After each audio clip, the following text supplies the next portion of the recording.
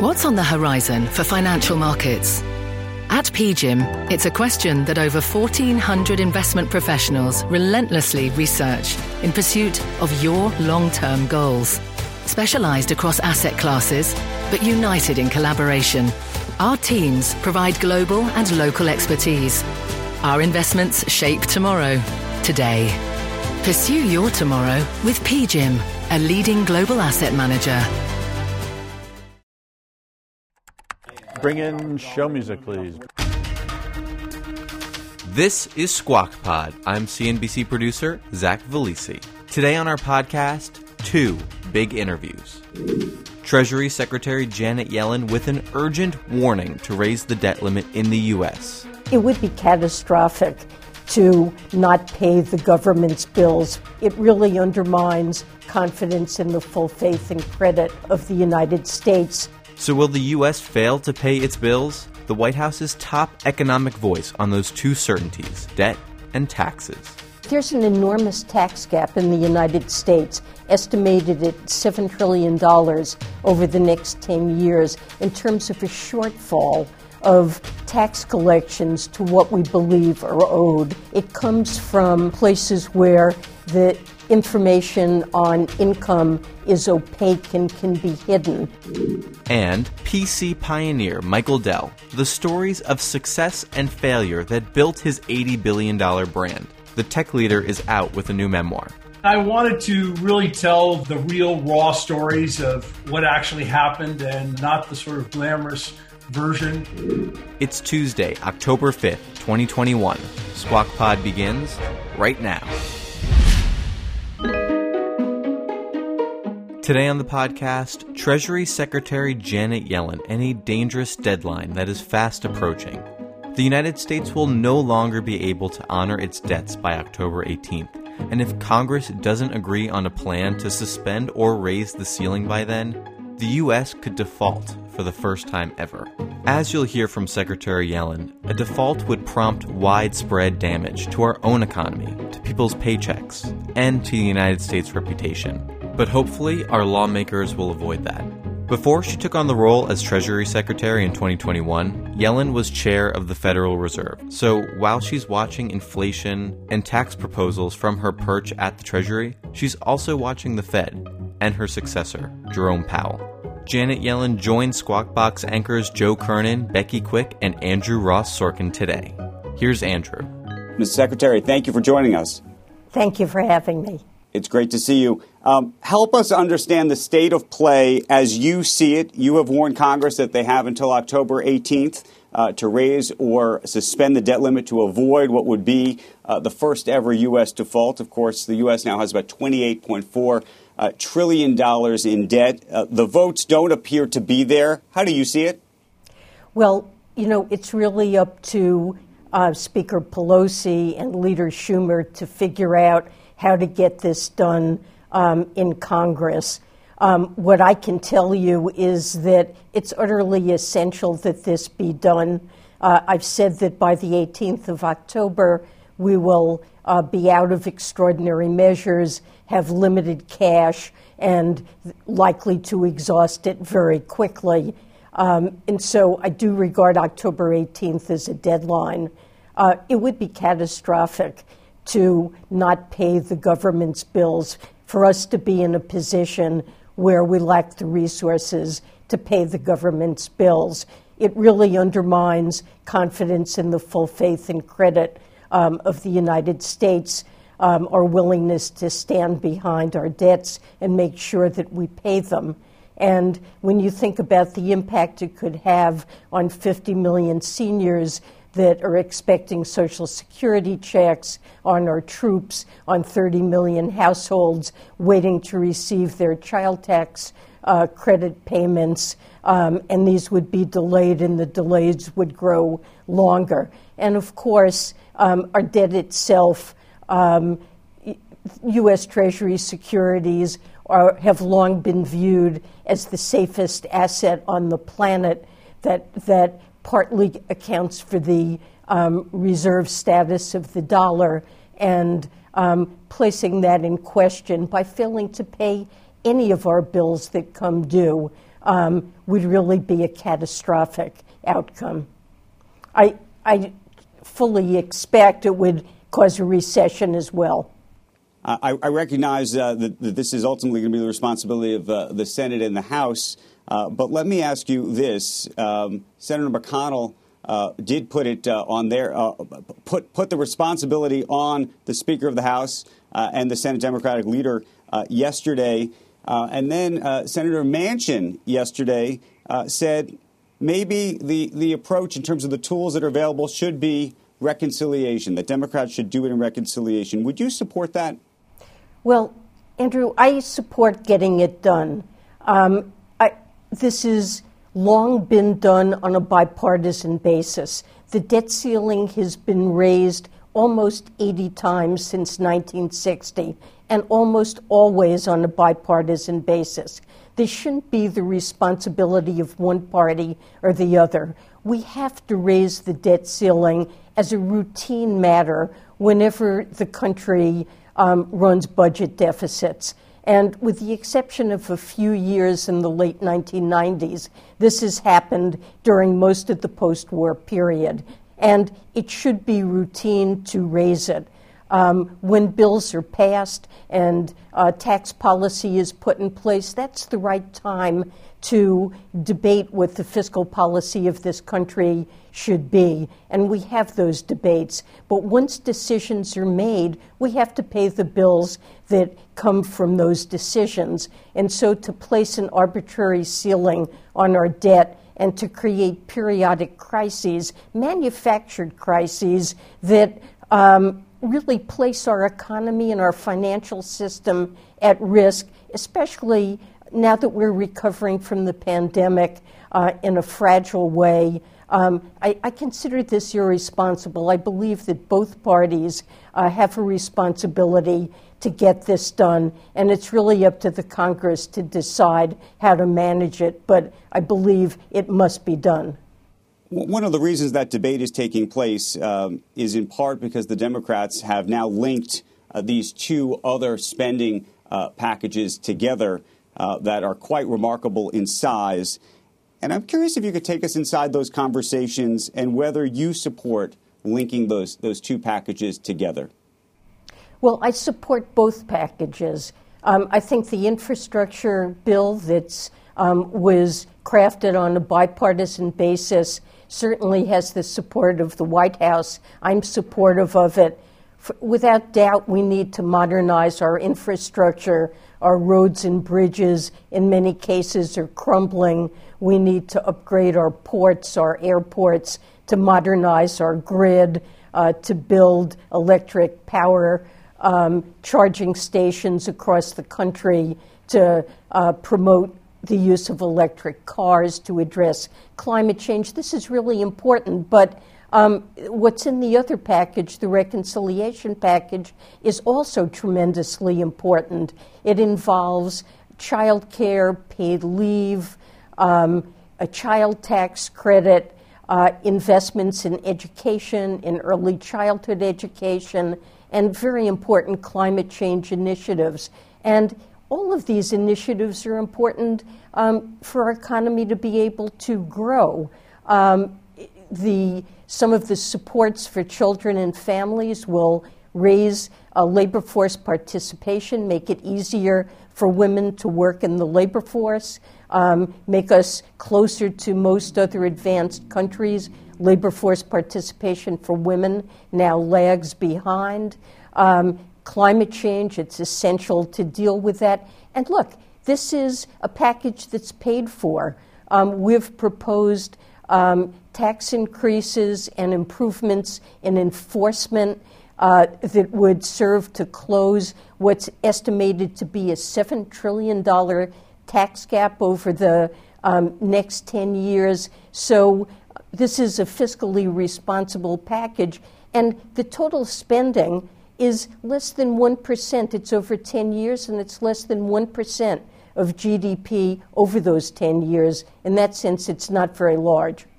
Madam Secretary, obviously there are debates about whether it will pay for itself and what the cost will ultimately be. Given the debt that we have generated over well, now a very long time, frankly, on a bipartisan basis. I wanted to ask you about a proposal that Paul Krugman has gotten behind recently, and that is what's called the $1 trillion coin as a possible fix or tool in your toolbox to solve this, effectively minting a coin that could pay off some of our debt. What do you think of that? I'm opposed to it, and I don't believe that we should consider it seriously. It's really a gimmick, and what's necessary is for Congress to show that the world can count on America paying its debts. This is equivalent, the platinum coin is equivalent to asking the Federal Reserve to print money to cover deficits that Congress is unwilling to cover by issuing debt. It compromises the independence of the Fed, conflating monetary and fiscal policy. And instead of showing that Congress and the administration can be trusted to pay the country's bills, it really does the opposite. Madam Secretary, it's great to have you, especially since we can at least ask you about your former role. And I want to ask you about money supply. Someone pointed out to me that prior to the pandemic, M2 was growing at about 7% in that March. And it subsequently went to 20% and grew there through the pandemic, M2. It has now come down to a lower level, but still double what it was. It's at 13%. And this individual pointed out to me that's way too many dollars, and it's responsible for some of the inflation and the inflationary expectations that we have. Are you paying attention at this point still to money supply growth, and do you think that this could come back to haunt us to some extent, all these dollars? Well, I still try to pay attention to what's happening in the economy. I trust the Fed to make the right decisions. We have been hit by an incredibly unusual shock. And in the one hand, we're almost 6 million jobs short of where we were before the pandemic, which means a lot of people who still need jobs. On the other hand, many firms are finding it difficult to hire. We've had extraordinary shifts in the pattern of demand away from services and toward goods. And I know the Fed is trying to sort through the implications of that. Supply bottlenecks have developed that have caused inflation. I believe that they're transitory, but that doesn't mean they'll go away over the next several months. Madam Secretary, as you take the lead on a lot of things economy-related, I don't know how much you get into the weeds on appointments, but the controller of the currency and the nominee is somewhat controversial because of some of her past comments about the U.S. banking system. I'm talking about Saule Omarova. And some people have said that it indicates that the Biden administration is much more sort of out there in terms of the left side of things financially and financial matters than we were led to believe. Do you support that nomination? Did you have anything to do with vetting Ms. Omarova, Professor Omarova? Well, Professor Omarova is the president's nominee, and I'm aware that she's an expert in fintech and banking regulation, and I think she deserves a fair hearing by the Senate. I hope she will get that. Madam Secretary, Senator Warren came out pretty strongly against Jay Powell being renominated. She said she won't support it. There are now questions being asked about whether the administration will go ahead and renominate Jay Powell. What's your opinion? Should he get a second term? Well, it's up to the president to make a nomination, and the president hasn't yet made that decision. I know he will talk to many people and consider a wide range of evidence and opinions and make a very careful decision. Madam Secretary, before we let you go, I wanted to talk to you a little bit for a moment just about taxes, because to pay for all the things that the administration is seeking, there is a big tax raise on the docket, but also an effort that I know you're a proponent of for the IRS to collect more information and more tax dollars, but more information about taxpayers' bank accounts, including annual cash flows. And I was curious whether you think the IRS has the wherewithal to actually do that. Well, of course they do.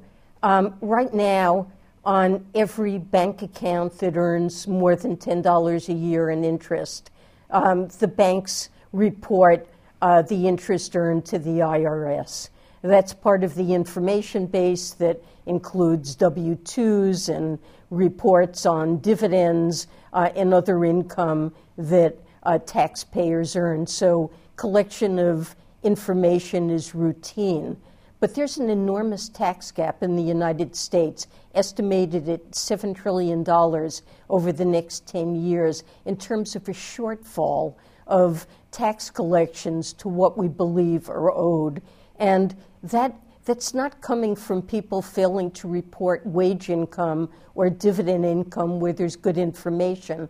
It comes from places where the information on income is opaque and can be hidden. And a simple way for the IRS to get a sense of where that might be is just a few pieces of information about individuals' bank accounts. Nothing at the transaction level that would violate privacy, simply aggregate inflows into the account over the year and aggregate outflows. And that would really help the IRS target their auditing resources, which we've proposed to greatly expand, to do their audits on those usually high-income, wealthy individuals that may be concealing their transactions and their income. And these would be helpful indicators of where it would make sense for auditing to occur. So it is not reporting of individual transactions or anything of the like. And it would be a simple thing for banks and other payment providers to provide along with the other information they're already providing. Madam Secretary, I want to thank you for joining us this morning right here on Squawk Box. I hope we can do it again soon to continue this conversation. My pleasure. Thank you for having me. She says October 18th is the drop-dead day, basically. She sees that as the day that we are near to running out of cash. The wrangling that you're seeing right now in Congress doesn't make it look like it's a sure thing between now and then, because what is that, 13 days? 13 days. And I didn't get a sense that she had a sense that they were going to get any closer. Yeah. There's so many things that are happening right now that she was able to weigh in on. Also, just the question of will Jay Powell be nominated again by this administration? Senator Warren came out in the last week and was very dead set that she's not going to support that. Janet Yellen said the administration, that Joe Biden will talk to a lot of people and make his own decision, but she didn't come out and say that she'd be recommending him either. She was quiet on that point. She kind of said that she was okay with this controller of the currency nomination, that, you know, the individual went to Moscow State on a Lenin scholarship, and really it says that the Soviet banking system is better than ours and would has made some very, I think what you say about Wall Street, it's a bunch of a-holes or something. And I didn't really understand whether that, did it sound like she said, was she involved in picking that Professor Omarova, or just said that? I did not get the sense that she thought she was involved in it.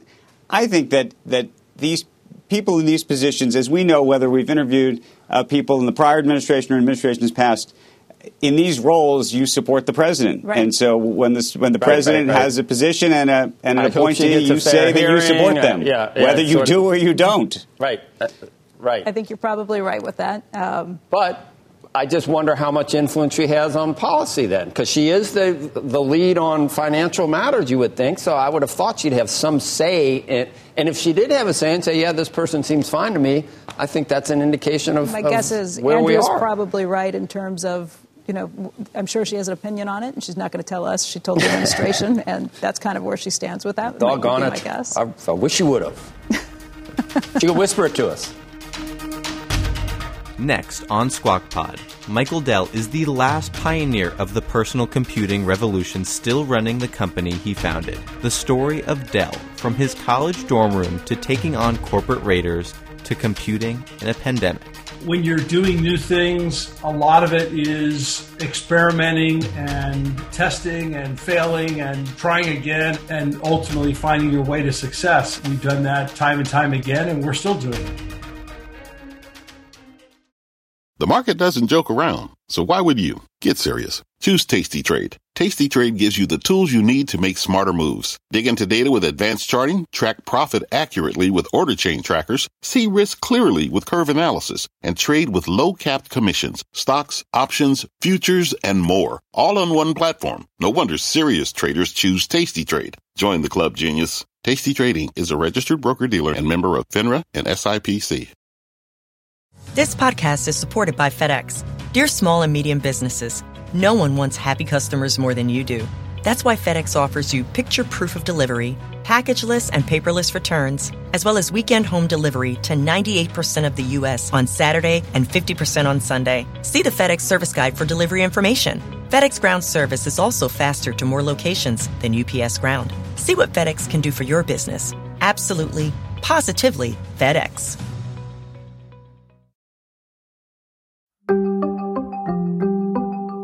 This is Squawk Pod from CNBC. I'm producer Zach Velisi. Apple, Google, Hewlett-Packard, all these companies were founded in and around garages. But our next guest started up a little bit differently. In his roommate's bathroom and in a dorm room at the University of Texas, Michael Dell founded his computer upgrade company, PCs Limited, when he was only 19 years old. Kind of took my summer off and started the company and decided to continue. Computers, well, were boxy with limited graphics, but they were rising in consumer popularity. And by the time he should have graduated from college, well, before he dropped out, Dell was a CEO, noted as a whiz kid. This is from the NBC archives. The anchor is Chris Wallace. We want to introduce you tonight to the whiz kid.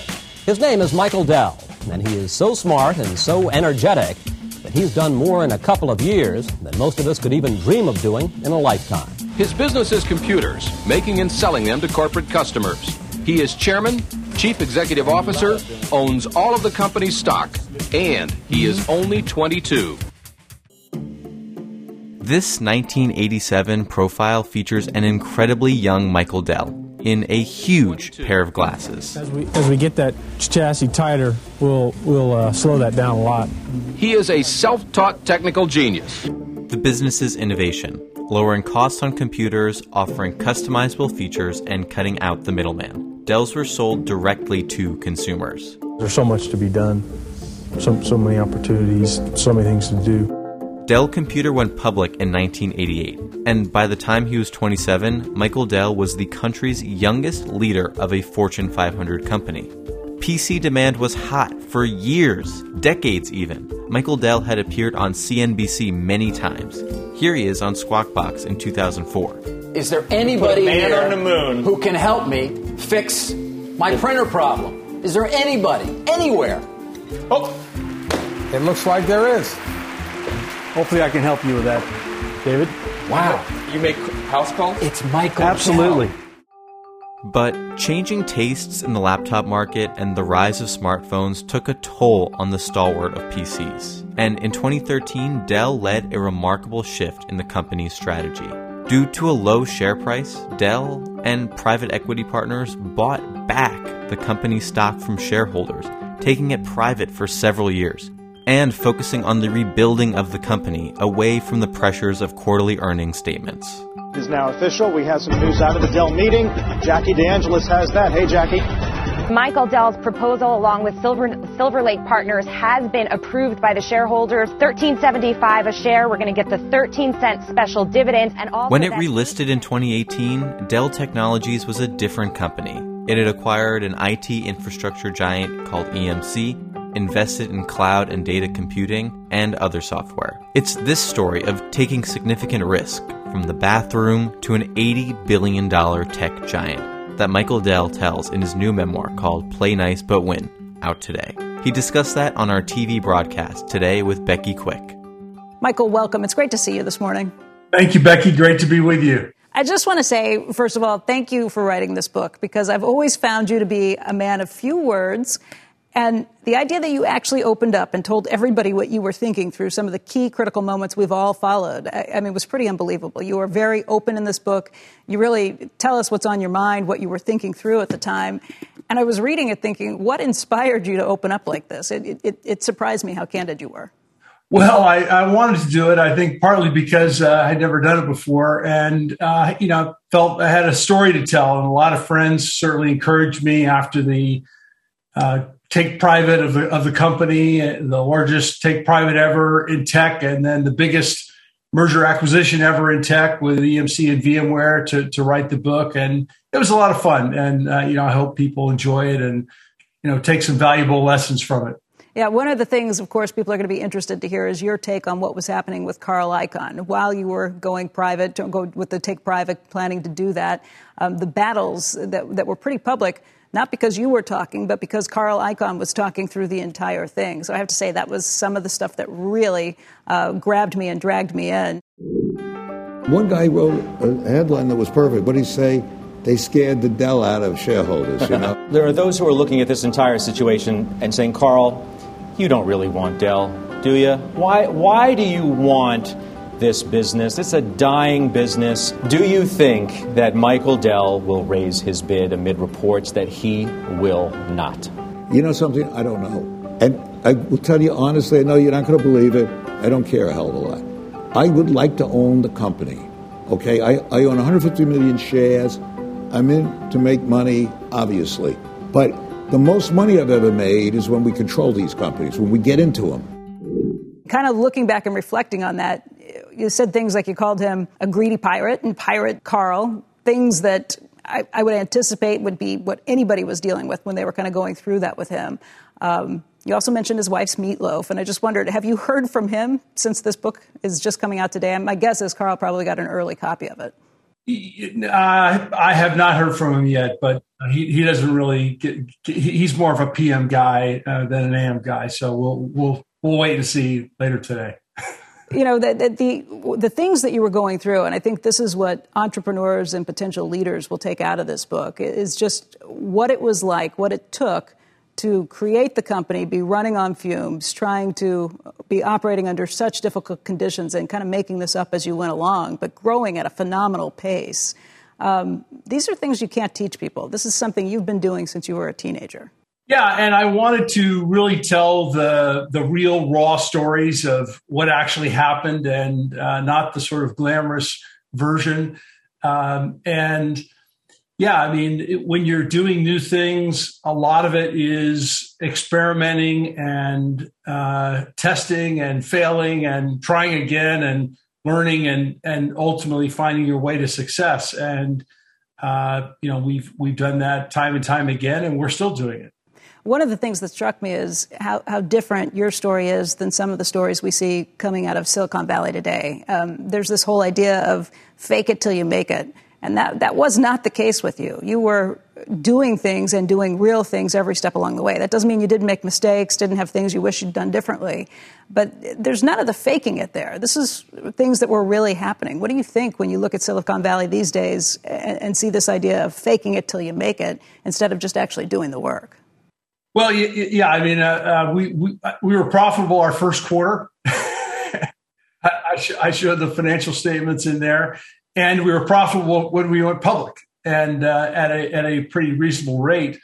Look, I think one of the things that's inspiring right now is there is an enormous amount of capital that's going after some really big hard tech problems. And that's great because it's creating a lot of innovation. But, as we've seen, there's also a dark side to that where there are some bad things that are occurring in the market as well.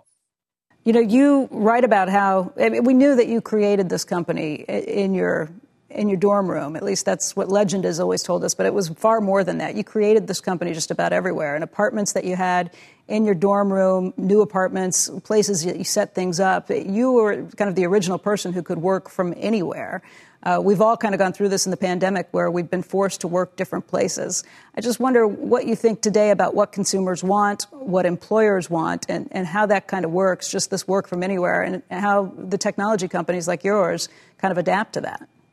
Right. I think through this, last 18 months, we've all sort of learned that, work is something we do. It's not a place. And I think, employers are embracing hybrid work, and that's obviously creating a lot of demand for technology.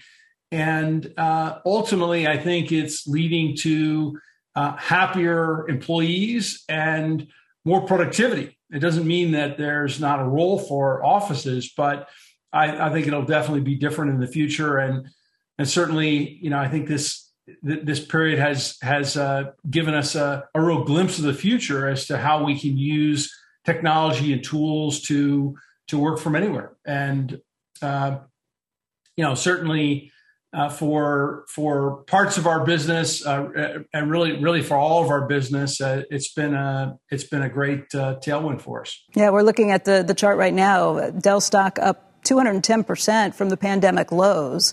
And I know this last quarter was a really strong one for you with the super growth of sales growth of about 15%. What's driving things right now? So I think I think we'll have a very strong second half as well. So, look, I think, the demand for our products pretty much across the board is super strong. If you think about the last 18 months, the only thing that really worked during the lockdowns was technology. And so organizations all over the world are investing heavily in technology. Today's also, in addition to my book, it's also the day that Windows 11 is being introduced. And you've got about 700 million PCs out there right now that won't run Windows 11, right? And so, there's an enormous upgrade cycle. And if you think about hybrid work, obviously that generates a lot of demand. And then, of course, all the cloud infrastructure and edge computing, 5G, all of these things, and we need to mention the cyber challenges and cyber threats out there. All of those are generating demand for the infrastructure and solutions that we provide our customers around the world. So demand is strong, and while there are supply chain challenges, we're doing relatively well. I was going to ask you about that. You write in the book about how you went to Asia for the first time when you were just 20 years old to really kind of peel back the layers of the onion and figured out how the supply chain works. What are you doing these days with the chip shortage? How do you try and make sure that you have enough of all the things you need? Lots of forward buying, and certainly, I think the quality of our demand signal has been better than our competitors. Supply chain has been a strength for us for quite some time, but we're not immune. I mean, we do have very high backlogs, even though we're shipping more products than we ever have in the past, and lead times for many products are extended. But we're doing our best to keep up. I think it's going to still take quite some time for semiconductor capacity to rise to the demand that we see out there. So it's record demand and record shipments, even though there are challenges. Michael, you kind of have been one of those rare people who not only would go public with the company, take it private, and then go public again. And I think that's just kind of mind-boggling for people to get their heads around. What made you decide to go back to the public markets again? What kind of was the moment that you said, okay, time to go back to shareholders? After the massive series of transactions that we've done, it was really time to simplify the capital structure, clean up a lot of the debt that we had. We paid down an incredible amount of debt and got a double notch upgrade a few days ago from S&P and a similar one from Fitch. So really going public was the simplest way to bring all the different classes of shares of the company together and simplify the structure and give us the flexibility we need. And we had significantly transformed the company in a material way. And you see that with our continued growth and success. What do you like better, running a public company or a private one? I like them both. And one of the things that we did when we went private was we reignited the entrepreneurial engine of the company, and talk about that a lot in the book. And we've kept that spirit and that approach going, now that we're public again. Today is not only the launch of Windows 11, but it's also 10-year anniversary from when the technology industry lost Steve Jobs. And I know that he's somebody that you looked up to and admired. You met him very early on when you were still a teenager. What do you think just in terms of what's happened, the transformation 10 years later at Apple? Well, it's certainly amazing how the smartphone, the iPhone, has changed all of our lives, and Apple's continued to innovate. I think it's certainly different than what Steve would have done. He had a different approach and his own approach, But look, I mean, Apple's an incredible company, and Steve obviously an amazing leader that changed the industry forever. And what can you say? I mean, Apple has certainly changed the way we think about computing. I mean, now you've got 5 billion people walking around in the world today, effectively with computers in their pockets, and Apple was an enormous part of making that happen. Yeah, Michael, I want to thank you so much for the time, and the book again is really a very open read, very honest, and it was a pleasure to read. So thanks for being with us today. The book again is called Play Nice But Win, and we appreciate your time. Thank you, Becky. Great to be with you. You too. By the way, folks, we should also point out that October 13th is CNBC's At Work Summit. It returns with a packed lineup, including Michael Dell and many other influential voices on the future of work. I'll be speaking with Ray Dalio there as well. And if you want to be with us for that event, you can register right now at cnbcevents.com/work summit. Squawk Pod will be right back. This podcast is supported by FedEx. Dear small and medium businesses, no one wants happy customers more than you do. That's why FedEx offers you picture proof of delivery, packageless and paperless returns, as well as weekend home delivery to 98% of the U.S. on Saturday and 50% on Sunday. See the FedEx service guide for delivery information. FedEx Ground service is also faster to more locations than UPS Ground. See what FedEx can do for your business. Absolutely, positively FedEx.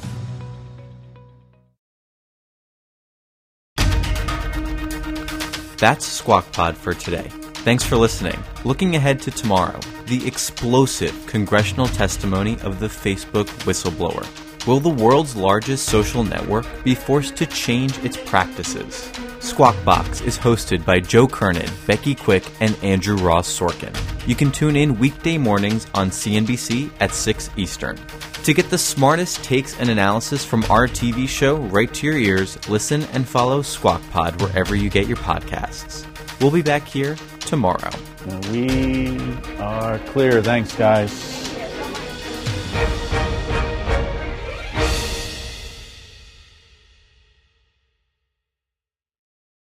This podcast is supported by FedEx. Dear small and medium businesses, no one wants happy customers more than you do. That's why FedEx offers you picture proof of delivery, packageless and paperless returns, as well as weekend home delivery to 98% of the U.S. on Saturday and 50% on Sunday. See the FedEx service guide for delivery information. FedEx Ground service is also faster to more locations than UPS Ground. See what FedEx can do for your business. Absolutely, positively FedEx.